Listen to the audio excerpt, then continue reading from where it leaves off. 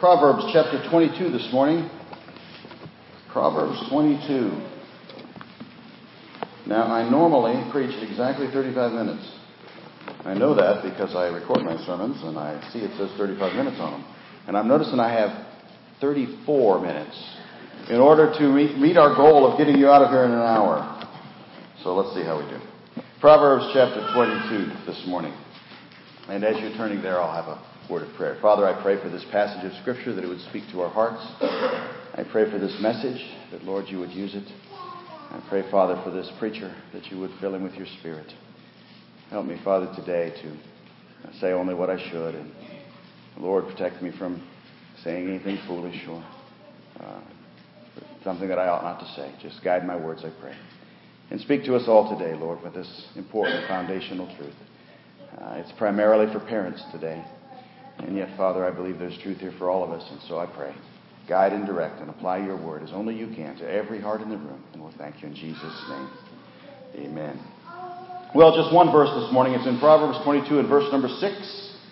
Proverbs 22, verse number 6. Train up a child in the way he should go, and when he is old, he will not depart from it. Train up a child in the way he should go, and when he is old, he will not depart from it. We're continuing this morning in our studies on family matters. We've been looking at the book of Proverbs and working through some truths from Proverbs specifically about family and various issues related to that. And so we're continuing there today. And from this very rich verse in Proverbs, this is if I was to ask you what Proverbs says about family, probably most of you would have come up with this verse just off the top of your head, because it's the one we think of when we think about what the Proverbs teaches about family.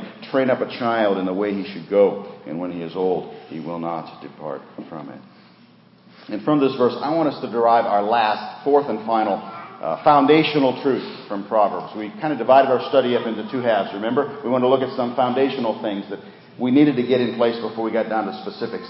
And then starting next week, Lord willing, I want us to talk about some very specific rubber meets the road type things related to family matters from Proverbs. We've seen four foundational principles now, if you count today. The first one, foundational principle number one, was the parent's faith needs to be genuine. It does us no good to preach to our kids if they don't see it in us. And so, parents' faith needs to be genuine. The second one is the Bible is the handbook for everything, including family matters. Therefore, the Bible needs to be in our home. It needs to be central to our home. The biblical education of our children needs to be essential and an important thing in our home. So the Bible is the handbook. And then last week we looked at the third foundational truth, which is there is no substitute for distance in dealing with sin. Sin is real. Our kids need to know that. They need to know that not everything is right. And they need to know that sin is dangerous. And the antidote to sin and to that danger is distance. So there's no substitute for distance in dealing with sin. Today, I want to talk about the fourth one, and that is this. Children require training, and parents are the trainers. Children require training, and parents are the trainers. And we're just going to unpack this one little verse and let it be our outline today. And so let's just look at a couple of truths from Proverbs 22:6. First of all, let's look at that word train. Train. Train up a child in the way he should go. And when he is old, he will not depart from it. Train. Interesting word. It's an interesting word in the original because it has several nuances of meaning. If you look it up in a Hebrew dictionary, you'll find it has a couple of primary meanings and then a few other things also. The primary meanings of the word are dedicate and train or instruct. Think about dedicate. This word was used of Solomon when Solomon dedicated the temple in 2 Chronicles chapter 5. So the king and all the people dedicated the house of God. Same word as is used here as train. So it means dedicate. It's also used to describe instruction in accordance with proper rules of conduct and behavior. Instruction. Probably that's the way we would think of it when we read this. That's what comes to our mind. Instruction. It's from a primitive word which means to narrow. And oftentimes you've heard, if you read commentaries on this, you'll often hear people describe it as hedging in your children, narrowing their way, building a hedge around them on each side so that they are narrowed and directed. And so there's a lot of meaning there, isn't there? It means that we dedicate our children to God. It means that we narrow their way, that we hedge them in all sides. In other words, we direct and correct and protect them. We train and instruct and discipline them. All those things are seen in that little word, train. up a child in the way he should go. We have some wonderful examples of this. We have a wonderful example of dedicating our children to the Lord in Hannah. Remember the story of Hannah and Samuel? We won't read it all, but let me just cherry pick a few verses out of 1 Samuel chapter 1 out of this story. 1 Samuel chapter 1, Hannah made a vow and said, O Lord of hosts, if you will indeed look on the affliction of your maidservant and remember me and not forget your maidservant, but will give your maidservant a male child, then I will give him to the Lord all the days of his life, and no razor shall come upon his head. So it came to pass in the process of time that Hannah conceived and bore a son and called his name Samuel, saying, because I have asked for him from the Lord. For this child I prayed, and the Lord has granted me my petition which I asked of him. Therefore I also have lent him to the Lord. As long as he lives, he shall be lent to the Lord. And so they worshipped the Lord there. And so Hannah, what an example of dedicating a child to the Lord. And we have other examples. We have a wonderful example in Abraham of a father training, instructing his children. Genesis chapter 18.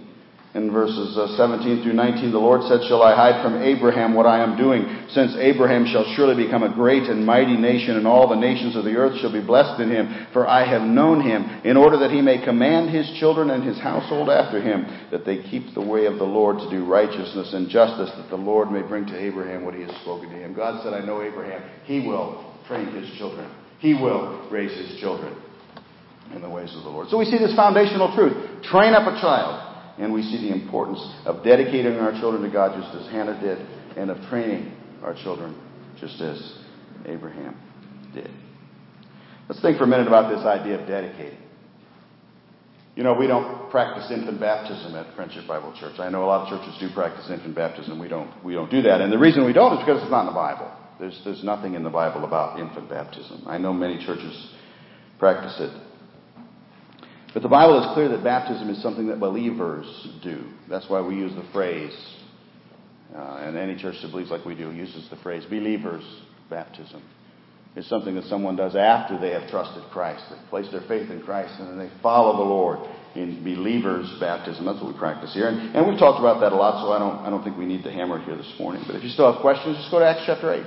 Go to Acts chapter 8 and read the story of Philip and the Ethiopian eunuch. It's so clear there. When the Ethiopian eunuch has trusted Christ and he says to Philip, hey, I'd like to be baptized. And Philip says, if. That's one of the most important things to see in the story. If you believe with all your heart, you may. If you're a believer, you can be baptized. So we don't baptize babies because it's not what baptism is in the Bible. There's nothing about it in the Bible. I saw a pamphlet one time that was entitled, What the Bible Teaches About Infant Baptism, and you open it up and it was completely blank inside. There was nothing there because there is nothing in the Bible. We don't practice it. But we do practice baby dedication. We do practice that. And I think that's what's referred to here when we think about the meaning of this word that is, when it means dedicated. And what we see illustrated in the example of Hannah and Samuel. Parents dedicate their children to God and say, to the very best of our ability, we're going to raise this child for the glory of God. And the church dedicates themselves to the parent and says, to the very best of our ability, we're going to stand with you and help you in every way possible. And so I wonder this morning, have you done that, parents? Have you stepped out and said, I'd like to dedicate my child to the Lord? I think it's important, and it's something that we encourage you to do. But we also see in this text this foundational truth that we need to instruct our children in the things of God. Our second foundational truth was that the Bible is the handbook, right? And so here we see this building upon that. We instruct them. We parents have to train them in the things of God. And the Bible is our handbook for doing that. That means the Bible needs to be central. It needs to be, the Bible education of our children needs to be foremost in our minds. That means we need to take every opportunity we can to train our children in biblical things. Take our children to Sunday school. Take them to VBS. Take them to junior church. Take them to youth group. Because we want to ensure that instruction in the Bible is a key component of their upbringing. You know, the training of our children is mentioned over and over in the Bible. We see it everywhere. Deuteronomy chapter 4. Only take heed to yourself and diligently keep yourself, lest you forget the things your eyes have seen, and lest they depart from your heart all the days of your life, and teach them to your children and your grandchildren, grandparents. There it is, Deuteronomy chapter 4. Deuteronomy chapter 6, these words which I command you today shall be in your heart. You shall teach them diligently to your children, and shall talk of them when you sit in your house, when you walk by the way, when you lie down, when you rise up. Psalm chapter 78, he established a testimony in Jacob and appointed a law in Israel, which he commanded our fathers, that they should make them known to their children, that the generation to come might know them, the children who would be born, that they may arise and declare them to their children. Ephesians chapter 6, you fathers, do not provoke your children to wrath, but bring them up in the training and admonition of the Lord. And so, training. We as parents are to train our children. Now, it's important to recognize here that we're not told to train our children only if they respond. We're told to train our children. There's no if on here. Period. No matter how they respond. You know, it's a great contrast to our society today. Our society today says, don't force your views on anybody. Don't try to mold anybody. Don't do that. Let them find their own way. And boy, that sounds so great, doesn't it? Doesn't that sound tolerant? There's only one problem with it. It's not at all what the Bible teaches. Not a word of it. It's just simply not there.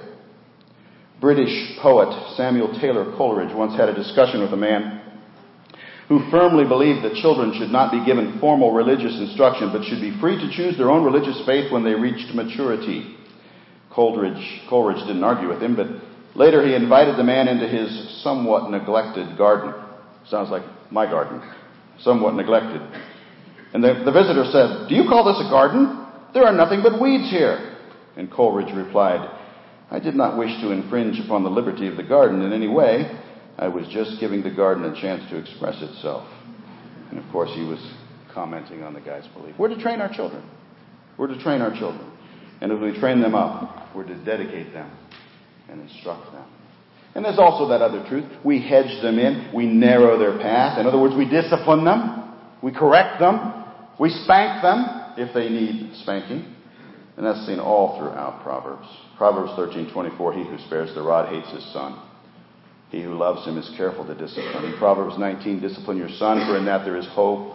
Do not be a willing party to his death. Proverbs 22, folly is bound up in the heart of a child, but the rod of discipline will drive it far from him. Proverbs 23, do not withhold discipline from a child. If you punish him with the rod, he will not die. Proverbs 29, the rod of correction imparts wisdom, but a child left to himself disgraces his mother. Proverbs 29, discipline your son, and he will give you peace. He will bring delight to your soul. There's a lot there, isn't there? A lot in that simple word. We are to train up a child in the way he should go. And when he's old, he will not depart from it. We're to dedicate them. We're to instruct them. We're to hedge them in. We're to narrow their path. We're to discipline them when they need it. Hey, and guess what? That's all just in the very first word of the verse. There's more to the verse. Let's look at something else. How about that little phrase, the way he should go? The way he should go. Train up a child in the way he should go. And when he is old, he will not depart from it. This word derives from a Hebrew word that means mouth. Now, can you look at that and figure out where mouth fits in there? I didn't have a chance to study this out in great detail, but I think I understand what's going on here. The Hebrew word has as its base meaning mouth, and I think the implication there is that this training of our children is at least to a large extent verbal. I think that must be what is meant there. The way he should go. Train him in the way he should go. And there's some kind of implication that we use our mouth for that. And there's no doubt that our kids learn when we speak, right? There's also no doubt that our kids learn a major portion of their behavior by watching our actions. And so if our actions don't match up with our words, we might as well keep our mouths shut. But if we are trying to live our faith, then I think that this is telling us we need to speak. We need to train them. We need to speak the truth to our kids, explain it to them, talk to them, read to them, teach them with our lips. We read Deuteronomy 6 a minute ago, but notice how it states this truth. These words which I command you today shall be in your heart. You shall teach them diligently to your children and shall talk of them when you sit in your house and when you walk by the way and when you lie down and when you rise up. And so there's at least the implication here that there's a verbal component to this training. We're to talk the truth to our kids. We're to train them verbally in the things of God. But there's another nuance to that phrase and the way we should go, way he should go, that's important too. Not only is it verbal instruction, but I think also it's individualized instruction. Some of your translations that you're holding may say according to his way. Train up a child according to his way. individualized instruction. And in other words, every child is different. And we have to train them up in the way that works and is right with them. Charles Ryrie said it like this. He said, "In the way he should go" literally means according to his way. In other words, the child's habits and interests.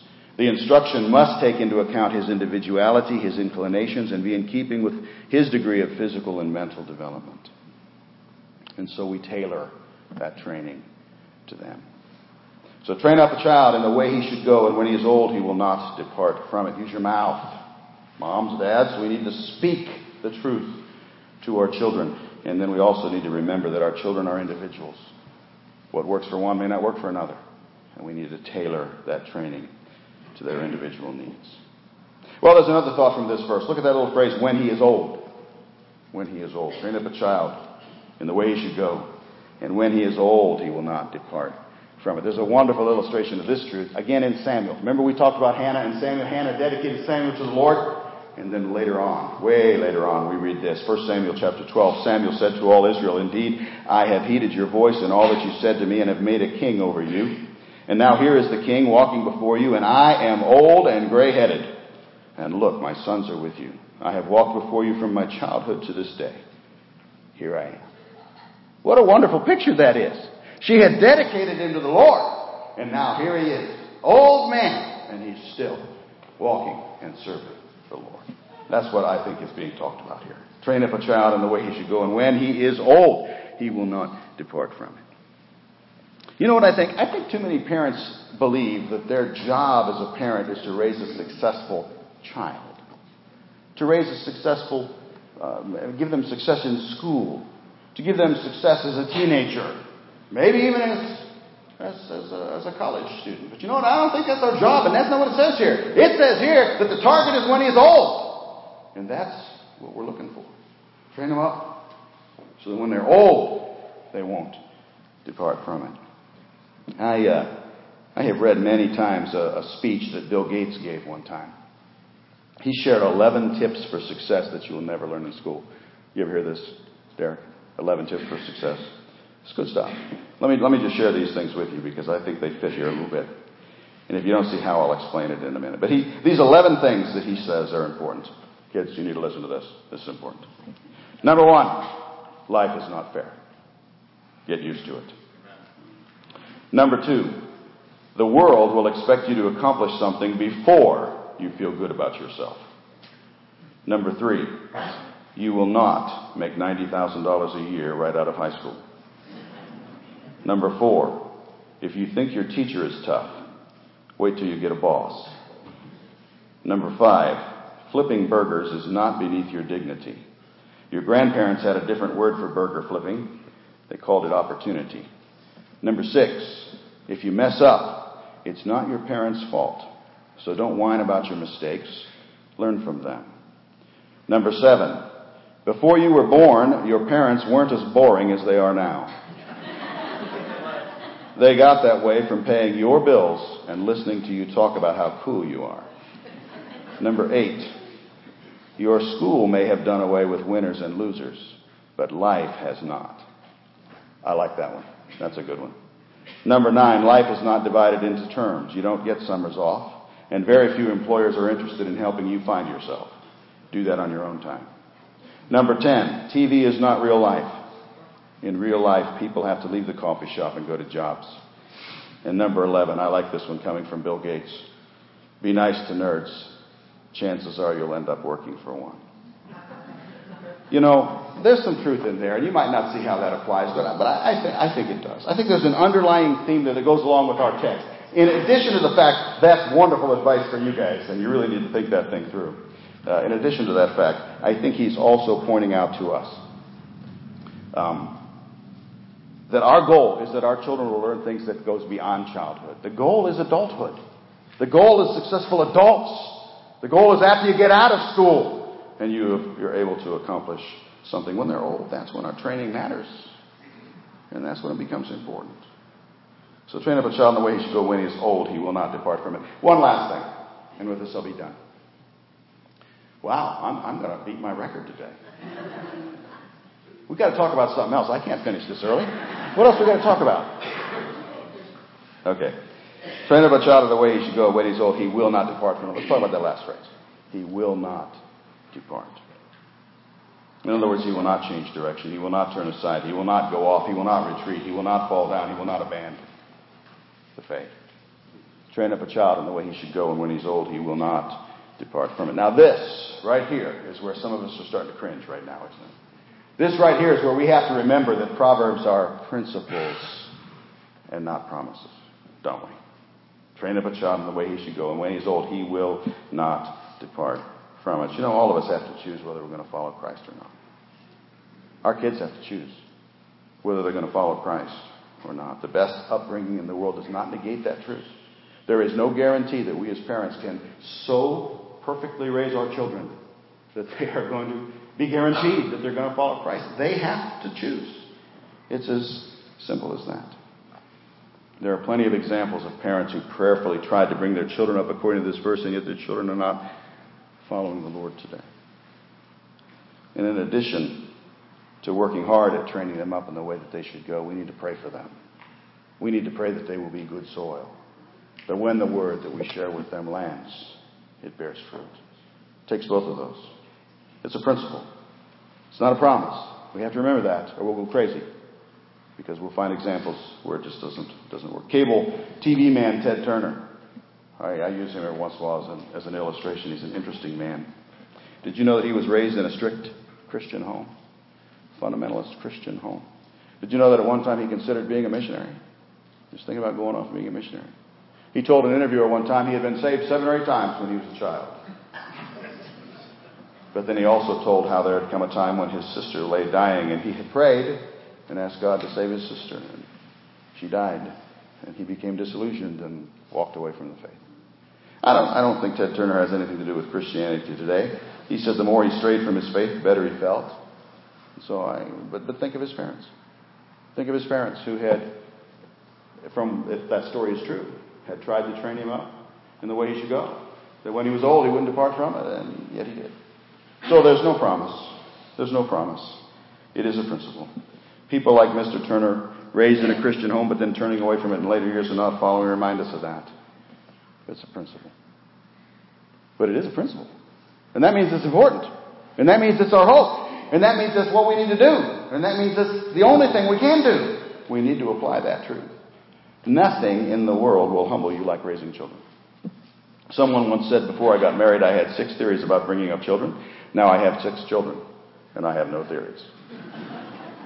I read one time about a student of child behavior, and he was well sought after for his particular speech he would give. He gave a lecture that was entitled 10 Commandments for Parents. Of course, he had no children. And then he got married, and he had a child. And the title of his lecture was altered. It became 10 Hints for Parents. And then another child arrived, and the lecture became Some Suggestions for Parents. And then a third child arrived, and he stopped lecturing altogether. The fact is, it's hard. It's hard. Nothing will bring tears like raising children. Nothing will be a greater challenge in life than raising children. You will experience no higher highs or no lower lows than those experienced raising children. James Dobson, in his book, The Strong-Willed Child, said, child rearing is like baking a cake. You don't realize you have a disaster until it's too late. But then he also said, success in both child rearing and cake baking is best achieved by following the recipe. And so here's the recipe. The principle. Train up a child in the way he should go. And when he's old, he'll not depart from it. It's our best chance of success. And so follow it. Moms, follow it. Dads, it's the best hope that we have. Well, we've laid some foundation now in our study on family matters. And we've learned 4 things. Number 1, parents' faith needs to be genuine. And I hope that you think through that. Number 2, the Bible is the handbook for everything, including everything related to family matters. Number 3, there is no substitute for distance in dealing with sin. And number 4, children require training, and parents are the trainers. I'm sure if we were to think about this in any detail, we could probably come up with some other things in Proverbs that we might call foundational, but we're going to stop there. We laid those 4 foundation stones, and we're going to try to build everything else now on that truth. And hopefully next week, Lord willing, we're going to start talking about some very specific things that need to be true of us, and we also need to very specifically teach our children. Things like money, how to handle money. Boy, that's important in our day and age. And Proverbs is chock full of it. How to handle money, the importance of work, the danger of sloth, things like that, which are so clearly taught. We're going to talk about sexuality and relationships and marriage, important in our age and in every age. We're going to talk about peace and conflict. Should Christians ever fight? Should Christians ever get involved in conflict? We're going to talk about the power of words. We're going to talk about the danger of drugs and alcohol. And I hope to spend some time specifically talking to just the guys, because there's some things in Proverbs specifically for you guys. Men and boys. A lot in there. And if I have the nerve, I'm going to also try to speak specifically to the ladies, because there's some things in there very specifically related to them. I don't know why that's always so hard. It's hard to talk to ladies for some reason. But that's what we're hoping to go over the next few weeks. So pray with us as we think through that. But I want us to conclude now. This has been the foundational part, and I hope this has been helpful. And so let's wrap that part up. And let's do it by praying. And I want us to pray very specifically for our children. So let's pray as we close today. Father, hear us. We are praying. Hear the words our hearts are saying. We are praying for our children. Keep them from the powers of evil, from the secret, hidden peril. Father, hear us for our children. From the worldling's hollow gladness, from the sting of faithless sadness, Father, keep our children. Through life's troubled waters, steer them. Through life's bitter battles, cheer them. Father, be thou near them, and wherever they may bide, lead them home at eventide.